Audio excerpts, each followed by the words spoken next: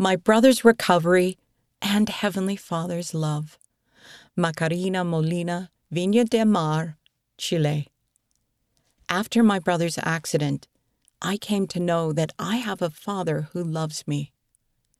My brother Yerko was 19 when he was hit by a drunk driver. Fortunately, Yerko's friend had taken a first aid course 2 weeks before. He kept my brother alive until emergency crews could take him to the hospital. Most local hospitals have only one neurologist on duty, but when Yerko arrived, a group of neurologists had gathered for a special conference. They all immediately attended to him. Yerko spent 6 months in the hospital, 3 of those months in a coma. While he was there, my mother stayed with him from 7 a.m. to 7 p.m. every day.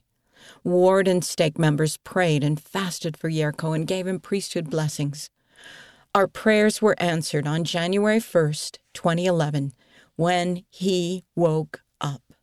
Members continued to visit Yerko and helped us care for him while he recovered in the hospital. They were like ministering angels during this difficult time. Today, Yerko still has some physical problems, including short-term memory loss, but he walks and he can carry on a normal conversation. Doctors can't believe it. I was in Young Women when Yerko suffered his accident. Every week I recited, "We are daughters of our Heavenly Father who loves us." But I didn't really understand the significance of the words. After the accident, I came to know that I really do have a Father who loves me. The temple is a manifestation of that love. Yerko and I were sealed to our parents, so I knew that if I lost my brother, I would be with him again. This was a tremendous comfort for my family and me. Immediately after the accident, when doctors told us that Yerko had only a few hours to live, I earnestly prayed for Heavenly Father to save him. When Yerko survived, I wanted to serve a mission to share with others the miracles we had experienced. The story of my brother's recovery was a blessing for many people. I taught as a missionary in Peru.